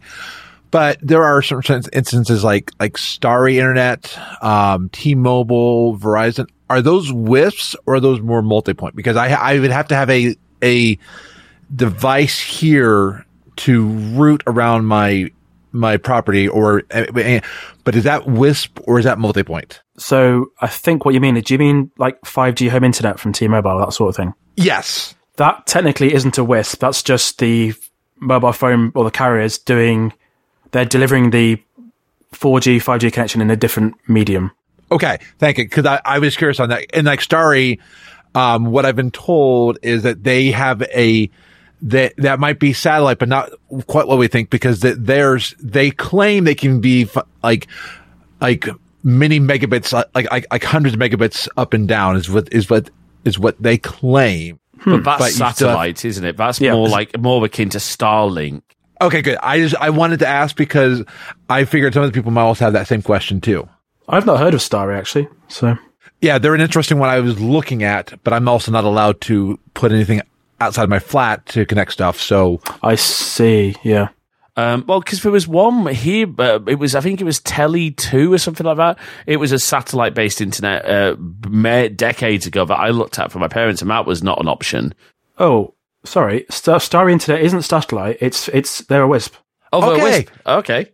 I was wondering that because it's from what you were saying, it sounded like it. I got very confused by how they were providing stuff, but I was told I couldn't put anything on the outside of my flat. Sorry, Starry Internet, they're doing something really cool. So generally with WISPs, the equipment you uses 5 gigahertz. Starry Internet are using ultra high frequencies to get really fast speed. So they're using the same technology as what I was on about with the mobile phone towers to link each tower together. So what they've done is gone and purchased a lot of licenses, which is actually quite expensive to do for these certain frequencies in certain spaces, and they'll get ultra high speeds to house. That's actually quite interesting. I was looking at them as in addition to what I'm using now. Yeah. Or not in addition, to replace. Yeah. Right? Okay, so that brings an interesting question, because my assumption there, that would have been satellite internet, and we know that as good as Starlink is, whatever we think about space, Karen, Starlink is actually pretty good. But Starlink, it doesn't have the best latency, does it? And where do WISPs sit in that sort of, from full fiber to, where do they sit in terms of potential latency issues? It depends. So I'm talking to you guys over a WISP at the moment, and it's if it's done properly, it's as good as fiber. Wow. Okay. So read for that how you will. But what was interesting about Starry is that it was symmetrical. I was Alex is symmetrical. Alex, what, 50 up, 50 down? I think you said that's mine. Yep. Yeah. Okay. Yeah. So actually, it's a shame you can't have that fitted, Ben, because that, without getting too much switching over to internet technologies, folks, a reason that if you're on a cable provider, you're never going to get above maybe, I say your upload will always be much, much lower than your download, is because DOCSIS as a technology, it's not designed to be asymmetrical. It's designed to be massively weighted in terms of download, right? I think so. That's how ADSL works. Yeah, ADSL is the same. ADSL and VDSL indeed. VDSL is, well, I guess is the correct term XDSL, because like VDSL is just faster ADSL, really, isn't it? Anyway, all right. Well, I would just point out, we're on the subject. If anyone's interested in using Starry, they've actually gone bankrupt in February. So, well, there you go, Jay. You can't use them. I am glad to know that. Okay, I was wondering. They seemed very like they would give you a whole like advanced router and all that. Well, okay. Yeah. Okay. All righty then. Let's not promote Star. I mean, it's good that we could talk about what they were doing, but maybe that's why they went bankrupt, because they were doing. It's quite an expensive approach to get actual wireless licenses for each link they're doing, which is that's quite expensive. Okay. I'm glad I didn't move over to them. Thank you. And I mean, well, we weren't really going to talk about Starlink, but Starlink. It's very cool, really. The stuff they're doing on boats and aeroplanes as well. I've used internet on a plane once before recently, and it's rubbish. It's really terrible. So if Starlink comes to airplanes, which they are planning on doing, that'll be game changing. So. Okay, and one follow-up just from The Verge. They are still going to provide internet coverage to new and existing people, but I'm going to stay with what I have for now. I think if you're looking at an ISP who are having financial trouble, it does lead you to wonder what those cutbacks are going to be in. And let's be honest, when a company's in trouble, the first thing they tend to cut is customer support. Yes. Yeah. Right. Let's talk, because we talked disaster. I will say, I think, didn't Chris Sherwood go and do some disaster recovery? Was it down in Florida or somewhere recently? Yeah, the IDDC, or I can't remember exactly what it was called. But that video was incredible. We'll link that in the show notes, because Chris did a genuine shout out to Chris. Chris, I haven't actually spoken to Chris personally, but I know you have. I know Alex has. And he just seems like one of the nicest guys on the planet. Like you, I've learned an incredible amount from his videos. I had him on the Creator Spotlight podcast last November. Good episode, really good fun to do. But yeah, it's awesome. All right, let's talk then, because we talked about disaster recovery. Let's talk about making the most of what you got, because Jay made a really, really good point earlier, which I think is incredibly valid. Not all of us are going to be able to go out and afford to buy a new mesh system. Now, I'll be very honest. I'm going to actually, buy for my sister. I'm going to buy her. I haven't quite decided. I'm torn between. Part of me is thinking I just get her the Deco AC1200, because the 1200 is the speed of the total speed of the network, but she's not got the fastest internet connection, so I think 1200 would probably be okay. Or I'm looking at a Mercury Assist, which I've never heard of before, but it's got good reviews, which is AC1900. And they're both, just to be clear on these, you can get. In the UK, you can get decent mesh Wi-Fi. Okay, it's not going to be the best in terms of performance if you've got a higher speed connection. If you're on like gigabit fiber, you probably want something higher end anyway. For what she's got, we're talking sub £90, sub £80 mesh kits. I think we're brilliant. But if you can't afford that, what can you actually do, Alex? We talked a little bit about channels earlier. What can people do to make the most of the stuff the Wi-Fi gear they've already got? Yeah, so it's in order to optimize, you've got to literally understand how the Wi-Fi is physically sort of leaving the device it's coming from the router. So we mentioned earlier about having it behind a TV. So if you can, give the router as much open space as possible, the access point or whatever. So having it behind a TV in a corner, that's a big no-no. Under the stairs, like I mentioned in newer houses. If you can, just bring it out in the open. Generally, if you've only got one device, so like one router, one access point, try and put it in the middle of the house, because that's going to be the best choice. And yeah, just less obstacles around it as possible. Not really next to a wall, because that will reflect off the wall and cause issues. And just in a good open space if possible. So, and one thing, look at where your router's placement is. So like Eero, yep, directly above the Eero does not work as well as out from it, because their antennas are outward based, not upward based. Because that's a good point. Yeah, so I've got. Well, I can't really show, but the Unify access points, they're like a sort of a UFO shape, and they're designed to be broadcast outward. So if you've got a device that's behind the access point, it's not going to be connecting as well. So with a sort of a access point like that, ceiling or less so, but on the wall, but on a ceiling high up if possible, if you've got that sort of situation. But if you just got one of the routers, just open location, and then also we can talk about channels as well if you want to. Absolutely. So before we do it, so obviously in that scenario, there are people who have limitations. Mm-hmm. If you've got, for example, your phone. So if we're talking, maybe cable point or whatever, you've only got a certain run of cable. Yep. Is it at that point, if it's possible, you should look maybe to run more cable to get it to the other location? I guess, because that's going to be a limiting factor, isn't it? Because look, I know Virgin Media will just install a router next to the TV, and I've seen Virgin Media put them behind TVs, because clearly Virgin Media engineers don't think about Wi-Fi placement. Yep. But, you would need to then extend the cable, wouldn't you, where possible? Yeah, you could. Well, the easy thing to do is buy a reel of cable that's pre-terminated with Ethernet ends. what people tend to do, what I tend to do, is buy a reel of cable that's not pre-terminated, run it through walls, and then terminate it yourself, which is a little bit tricky. But yeah, if you can buy a reel of cable off Amazon that's a length that you want, that's got the Ethernet ends pre-done, and then move it to a location in the house that's possible. So I guess I'm more talking about if you're using an ISP provided router, but it's say VDSL or cable, it's not going to be Ethernet that you need to worry about stretching out, is it? No. So if it's ADSL, you've got the RJ11 cables typically for that sort of situation. You could get a longer reel of that. That's okay. That's what I was going to ask. So is the distance on my RJ11 cable wouldn't really matter, I guess, to an extent. I think because it's copper, it's similar to Ethernet, so maybe less than 100 meters. Okay, right. So we're still talking a very reasonable distance. But okay, so RJ11 you could do, and I think coax you could do the same. I'm not sure, to be honest, but yeah. No, I'm not. I know. Actually, no, I am sure that you can do that because my parents, the cable point was in the corner, and Virgin Media did, to be fair, run a cable around to the TV because they have to do for the TV box. So maybe, yeah. What about then, Alex? We talked about channels, and we're not talking about TV channels here. We're not talking about BBC One, ITV.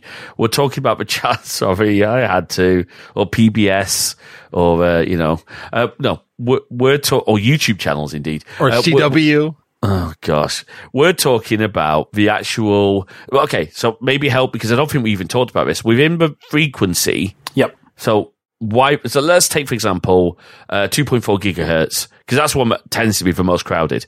Yeah, there will be multiple channels, and they are just a different. Correct me if I remember, just a different frequency within that 2.4 gigahertz. Yes, that's correct. So in 2.4 gigahertz, there are 13 channels in the UK. I'm not sure about it in the US, but essentially, so I understand more about the spacing on 5 gigahertz, but yeah, so you got, let's imagine you got 2437 is one of the frequencies, or 2440, so 2.4, and there's a number of channels in that space. If you've got a 20 megahertz channel, what that's essentially meaning is you've got a center frequency, and then there's 10 megahertz either side, and that makes up your channel. So in 2.4, it's very small. It's a very small block of frequency. You've only got 3 channels which are not overlapping. And is it at 1, 6, and 11? And so then that brings. So say for example, let's say we've got a block of flats. Let's just take a block of flats that's got two flats on each floor. Yeah. And there's 3 floors in total. Am I right that you should sort of be in an ideal world? And you said BT are doing this or trying to do this if everyone's using BT hubs. Yeah. You would want to stagger. So you'd maybe go 1, 6, 11. No, hang on. How would you? Yeah, you'd have to figure out. Yes, you would. Yeah. In an office building. Yeah, in an office building, if you've got a lot of access points, generally with some of the APs, you'd even just turn off 2.4 on some of them. Right. With 5 gigahertz, there are a lot more channels available, a lot more frequencies available, and even with 6 gigahertz, there's absolutely tons available. So 5 gigahertz is an easier frequency to plan just because how big it is. I know in the US there aren't many channels available. Some of the restrictions are there's more restrictions basically, but there's a lot of 5 gigahertz frequencies available in the UK. So okay, but I mean, so here's a question, man. Most routers, so most Wi-Fi access points, maybe mistake myself there. Yeah. Will let you do auto channel selection. Is that a good thing to let it do it itself? Typically, no. It doesn't do a very good job of doing it. I know even Unify hasn't to date been very good at doing it either. I know with some recent software, if you leave it on auto and then run a RF spectrum scan on the device, it will actually intelligently do it properly now, which is huge revelation after 10 years of Unify. But typically, if you can, plan it yourself if you're in an office building or a large house. But the automatic channel typically doesn't work that well. So in that scenario we talked about with the flats, I just want to make sure. So in that scenario, you'd want to try and space it so that would you probably end up going, let's say if we went floor, so that's a floor. So you go flat. So flat 1, channel 1. Yep. Then 6, then 11, then 6, then 1. Yes. Then, yeah. Right? Yes, right. Okay.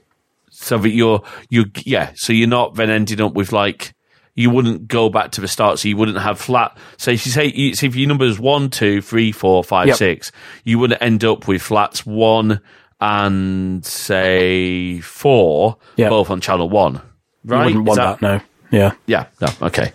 And of course, let's be honest, you can't go around to your neighbours. It wouldn't be nice if we could. You can't go around and say, hey, neighbour, could you change your Wi-Fi channel? Now, can I bring up an interesting thing because that Eero does? Yeah. So Eero does a channel availability check and to keep all the devices on a good channel. Well, in the US and Canada, they have a thing called dynamic frequency selection. So depending on how close you are to in-use radar signals, there's a spectrum of channels available. I am too close to the airport, unfortunately, which uses these signals. So my Eero can't, but in certain situations, they can actually open up to a wider range. And this is within our federal FCC. Within the FCC rules. But it's an interesting thing Eero has tried to do to find even more channels. So I'm not trying to tangent, but more, it's just, there's a lot of... Yeah, so we have that in the UK as well with Ofcom. So Ofcom's our equivalent FCC. DFS has been... It's a section of the 5 gigahertz spectrum which is reserved for other uses, like weather radar and airplane usage. So when a device is set to a frequency that's within DFS, it has to legally do a pre-check to make sure there's nothing else on that spectrum, frequency, sorry. And if it can broadcast. And if it finds any radar, it has to change. In the UK with WISPs as well, you can use DFS. If you're found to be skirting the rules, you can get fined from Ofcom, which is actually quite serious. You can even go to jail for that. So, oh yeah, Ofcom. Oh, you don't mess with Ofcom. No, in this no. I'm sure you don't mess with the FCC either. But we know. Oh no, but yeah, no. Ofcom is off. Ofcom are pretty, look, for a good reason, pretty strict. Yeah. Right, awesome. And again, I think let's have a look. We've talked about the channel selection. Placement is important. One thing I want to make note of, especially for mesh. One thing to be careful of is too many mesh network or devices could actually cause overlap. There are certain, you have to have a lot of devices, but there is, I especially on the subreddit for Eero, the official subreddit, sometimes people will go a little too overboard with too many devices. And then they're like, you might not need that many. That's a very good question to Alex. You can probably speak to this. Like, is that that sounds like a legit concern where if you flood a house with say you've got a 2-bedroom flat and you put 4 mesh points in, that's going to be too much, right? Because it's the same with Unify as well. So if it's the same thing. I think with the Eero subreddit, maybe people are discovering some of this wireless information that's been out for quite a while, but it's more about flooding the area with too many 5 gigahertz channels, and also if you've got too many Wi-Fi access points in a certain area, and so imagine your phone is in the hallway and there's one in one bedroom, one over there, and your phone's seeing 2 BSSIDs with the same signal level. It's going to be jumping around all the time. So you got to be quite careful of that as well. And the roaming is not without, there will be a slight lag when you roam, right? By very nature, but you're switching access points. Yeah. There is so within iOS, I know there's a threshold of minus 65 dBm. At that threshold, it will start looking for other neighbors. So yeah, that's a genuine thing. So yeah. Okay. A lot of these mesh manufacturers will say in the packaging, like the specs, like 4, maybe 2 to 3 bedrooms, 4 to 5. And that tends to correlate to the number of APs, the number of access points that you buy at one time. So like, I'm thinking for my sister's place, which is a 2-bedroom, relatively small, like area-wise house. I'm thinking 2 mesh points, one in the lounge, near, like in an open space near to the router. Yeah. Because we're going to have to use her router and put it into, I think we're going to have to just put these into access point mode because it's a Sky router. Until they get full fiber, they're going to have to be in access point mode. One there, and then probably one in my nephew's room. Probably is my thinking. So one thing to remember with Wi-Fi planning and that sort of thing, there is never a rule of thumb for any of it. It always depends on the environment. So what I tend to do is do some tests with a so I think on Android there's some Wi-Fi scanner apps. So what I use is the Wi-Fi Man app on iOS from Ubiquiti, and actually just walk around the room and scan and scan make sure where you are, there's a good signal level, because you might find that you might get away with 2 or 3. So I helped a friend 3 or 4 years ago now. It's a relatively large house, like 2 or 3 bedrooms. But I was like, oh, we probably need 3 UniFi APs. We put 1 in the kitchen and the whole house was covered. I was like, okay. Oh, wow. So it does depend on the environment and where it is and that sort of thing. So because as you said earlier, every house is, you different talked rightly about different materials. If you've got a big old like Yorkshire stone property, absolutely you're going to need more APs. And in fact, in those sort of properties, you probably want to consider, if you can, you probably want to consider trying to do some form of Ethernet backhaul in those properties. Yes. Yeah. Listen, I think that covers everything. Oh, there's one thing I was going to just quickly actually say. I don't know if maybe it's too technical for this episode, but MuMIMO, multi-user, multiple input, multiple outputs. Is that something that people need to even think about, or is it just something that's in good routers now and it's just a thing? So good access points, sorry. Yeah, for everyone, I think for the general average user, you probably don't need to worry about it. Did notice actually with older Intel Macs, with MIMO, it can basically transmit, receive multiple things at the same time. So imagine it like 3. Yeah, so if you're downloading a file, your computer or phone supports 2 or 3 channels at the same time, or lanes at the same time. It is essentially like having 3 roads or 3 pipes of traffic coming into your device, and sort of being saturated with data essentially. So I remember on older Intel Macs, they actually supported 3x3 MIMO, which was huge at the time. And now with the M1 stuff, it now maxes out at 2x2, which is a bit weird. I think for the average user, it's probably something you don't really need to worry about that much. I think it's more of an on-paper spec versus this is going to make a huge difference. And one final question for you, because I'm very conscious of time. These, so look, these, I want to be careful here because I don't want to upset any manufacturers or anything. Right.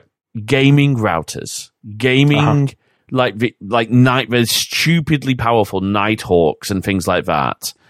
Do they serve a purpose, or is it about pushing the bandwidth out? I guess, does it depend on what your internet connection is as well, to an extent? Like how fast? It does. I think with the game routers, they're a bit overhyped. I think what they're doing software-wise is more of QoS, some automatic QoS features, which make a better difference. To be honest, I think something like, in terms of, I'm a little bit biased, but I think something like a UDR would be better than a Netgear Nighthawk, really. That would be my thought too, because so quality of service, just to clarify for people, QoS, quality of service, now Alex, correct me if I get this wrong, please.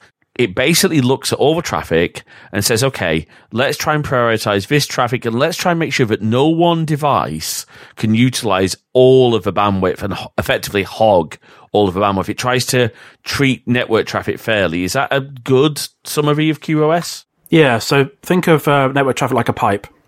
So if someone's that pipe's full, basically, anything else you try and shove through it is going to take longer and longer and longer. So imagine if you've got 50 meg down, you're downloading something that's maxing it out completely, you ping something on the internet or try and do something else, it's incredibly slow. So what QoS is doing is saying, this pipe can only go to 80%. And then that 20% at the top is still free, which means something like phone calls and video calls or podcast recordings, whatever, they still will go through okay on that top 20% because there's still some room free for things that are small to go through fine. So I'm looking at the specs on these Netgear routers, the Nighthawk ones. They've got very low specs, really. I mean, they've got 256 megs of RAM. Yours UDR's got 2 or 3 gigs of RAM. Wow. They haven't really bumped up the Ethernet port speed to 2.5 gig, which would be my first thought they'd do. Personally, I haven't used one, but I don't think they can possibly do much with one little device than a UDR could do. So I mean, yeah. Look, my experience with UDR. Look, let's be the UDR, the UniFi app. I'd be able to do stuff to help our streams by making sure that if Backblaze does run when it's not meant to, because I've got Backblaze set on a schedule at network level, I've throttled. I've speed restricted Backblaze traffic I've speed restricted the guest network. Because, by the way, guest networks, are they taking up another SSID? Are they on a different channel, or is it just, are they the same BSSID, but just a different SSID? That's a good, I meant to suggest this earlier. Common misconception is, imagine if you do a Wi-Fi scan, and you see a bunch of different SSIDs, but they're all virtual SSIDs. So if you've got UniFi IP or UDR, and you've got, 6 or 7 SSIDs, someone looking at that's going to think, oh God, there's so much interference everywhere. But no, it is not more interference. It's just a virtual SSID. When you mention BSSID, it's actually a different BSSID, but it's not making any more interference. That's the general consensus of that. Okay, so it's still using the same radio channel, so it's not because it's still one radio in the device. Yeah. And on the case of like something, so I'm assuming that guest networks on these access points, in an ideal world, should, and I know it's not the case on every access point, every router, they should be a separate VLAN with firewall rules, but I don't think every... They in my experience, they never are. There's nothing special they're doing. I do know Eero's a guest network. I know some of these things like the Amazon Sidewalk is a VLAN. It uses the bandwidth of your, but it only talks with other. It's a network that talks with other Amazon devices, other Ring devices.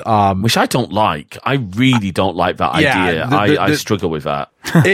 It does remind me of like of one thing that I know Spectrum here does, and it kind of a Spectrum you have the option of on their Wi-Fi router creating a guest network that any other Spectrum users could connect to. Yep. And use your bandwidth, and you can use any of their bandwidth. It's kind of, I remember years ago, this company was giving out free Wi-Fi routers, and the stipulation was you then created a VLAN. Was it FON? Yeah, yes, exactly. FON. Well, FON, didn't BT deploy FON for a while, baked into their home hubs, Alex? They still are, but it's not called FON anymore. It's just BT Wi-Fi, which I find incredibly useful. Oh, okay, maybe I'm just being maybe. Okay, go on, because I'd like to know. Yeah, I think I know why you'd find it useful. My concern is what's to stop that hogging all my bandwidth. Is my I don't know really. There's no information at a technical level what it's doing. I haven't checked if it's a separate IP range. I'd hope that it would be. Yeah, I haven't checked the speed of them. Generally, they're not. I would imagine they're probably capped at whatever speed, possibly. You'd hope. But I find them useful in public spaces. So sometimes where you go, coffee shop or some sort of place to use a phone or a laptop, whatever. The place isn't offering Wi-Fi. It was more of a thing 5 or 6 years ago. Wi-Fi has become more of a common commodity now, thankfully. Yeah, because isn't there a movement for, is it open wireless? And the idea is that you set up a SSID with that name. I think you put a password on it and you just let anyone use it. Now, of course, on good Wi-Fi gear like the Ubiquiti UDR, you can VLAN that off, and you can, because I can on a good setup. So my work Wi-Fi, for example, the Wi-Fi I've set up for my work devices is capped at a certain threshold. But it is completely isolated on its own VLAN. Again, firewall rules to stop any work traffic getting. Yeah, am I making sense? Yeah, this is from if you go to it's EFF, isn't it? Yeah, that's what I found. EFF, and it's dozens of open networks are available at your. There are two. Just so everybody knows, there's an open wireless company that sells you wireless, but this one's that the goal is. Dozens of open networks are available. Tablets, watches can automatically join their networks. Nifty things.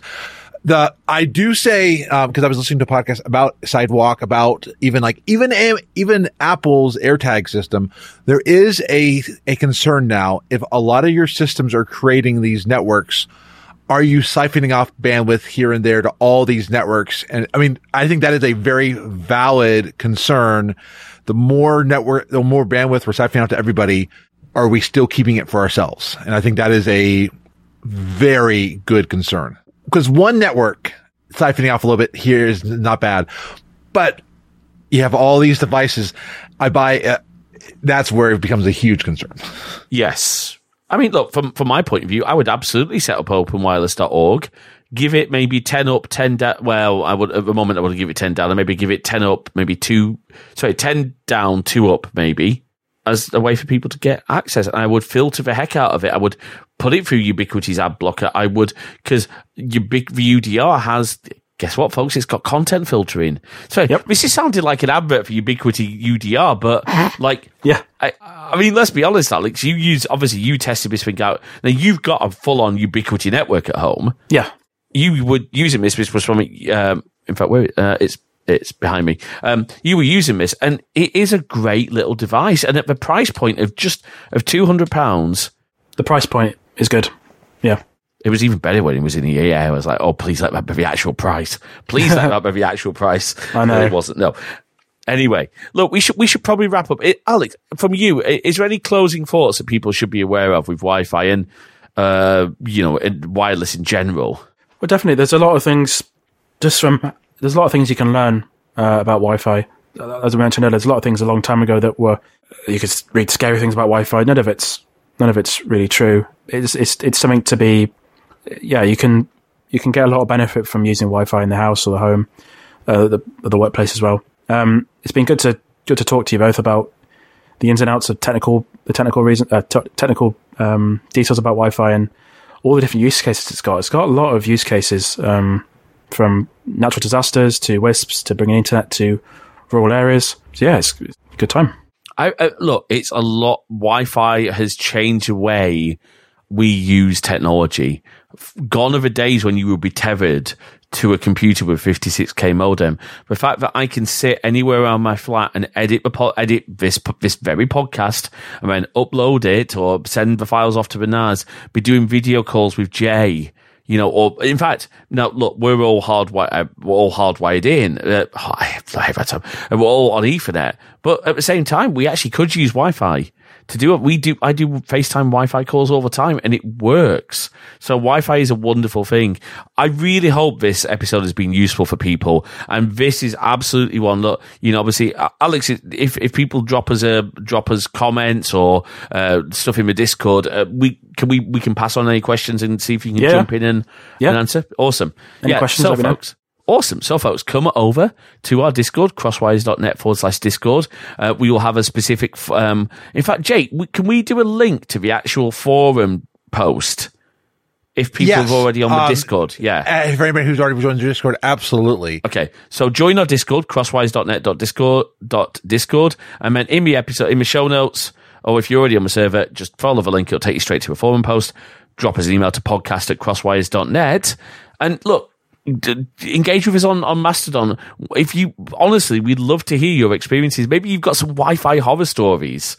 Look, I've got some stuff I haven't shared. Oh, I know. Well, you can, and I'm sure Alex has got loads of horror stories of deployments and stuff. And I bet our friends like Chris and Cody and Tom have seen some weird and wonderful deployments.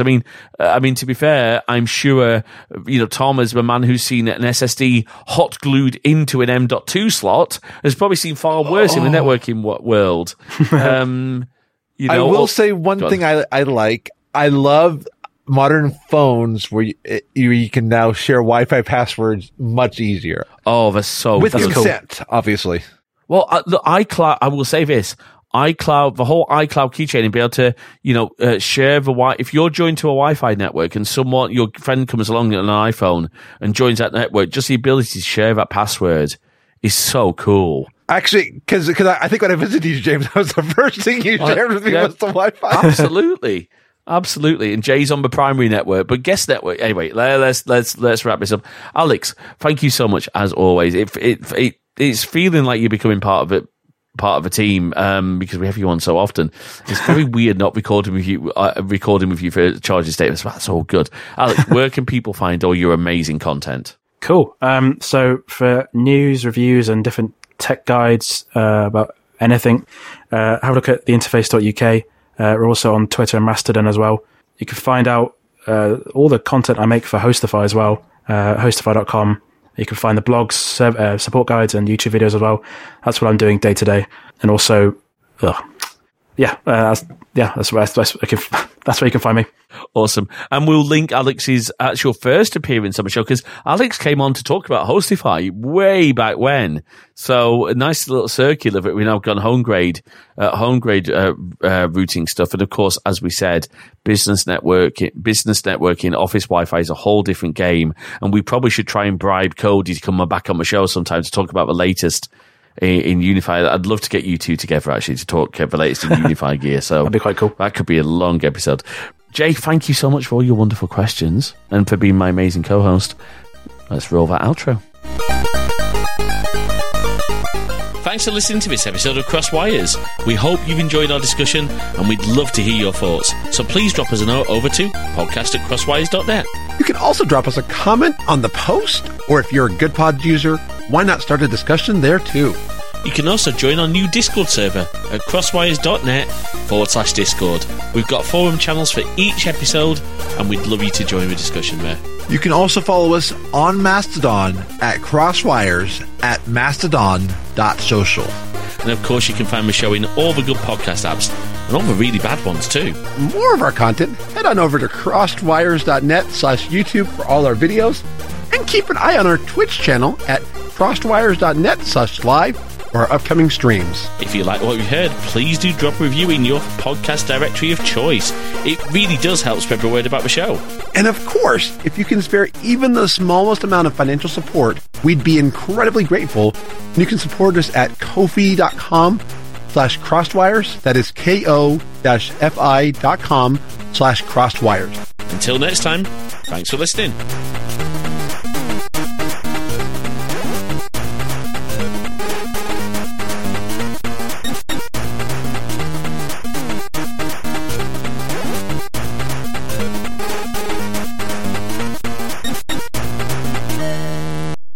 This is the story of the one. As head of maintenance at a concert hall, he knows the show must always go on. That's why he works behind the scenes, ensuring every light is working, the HVAC is humming, and his facility shines. With Grainger's supplies and solutions for every challenge he faces, plus 24/7 customer support, his venue never misses a beat.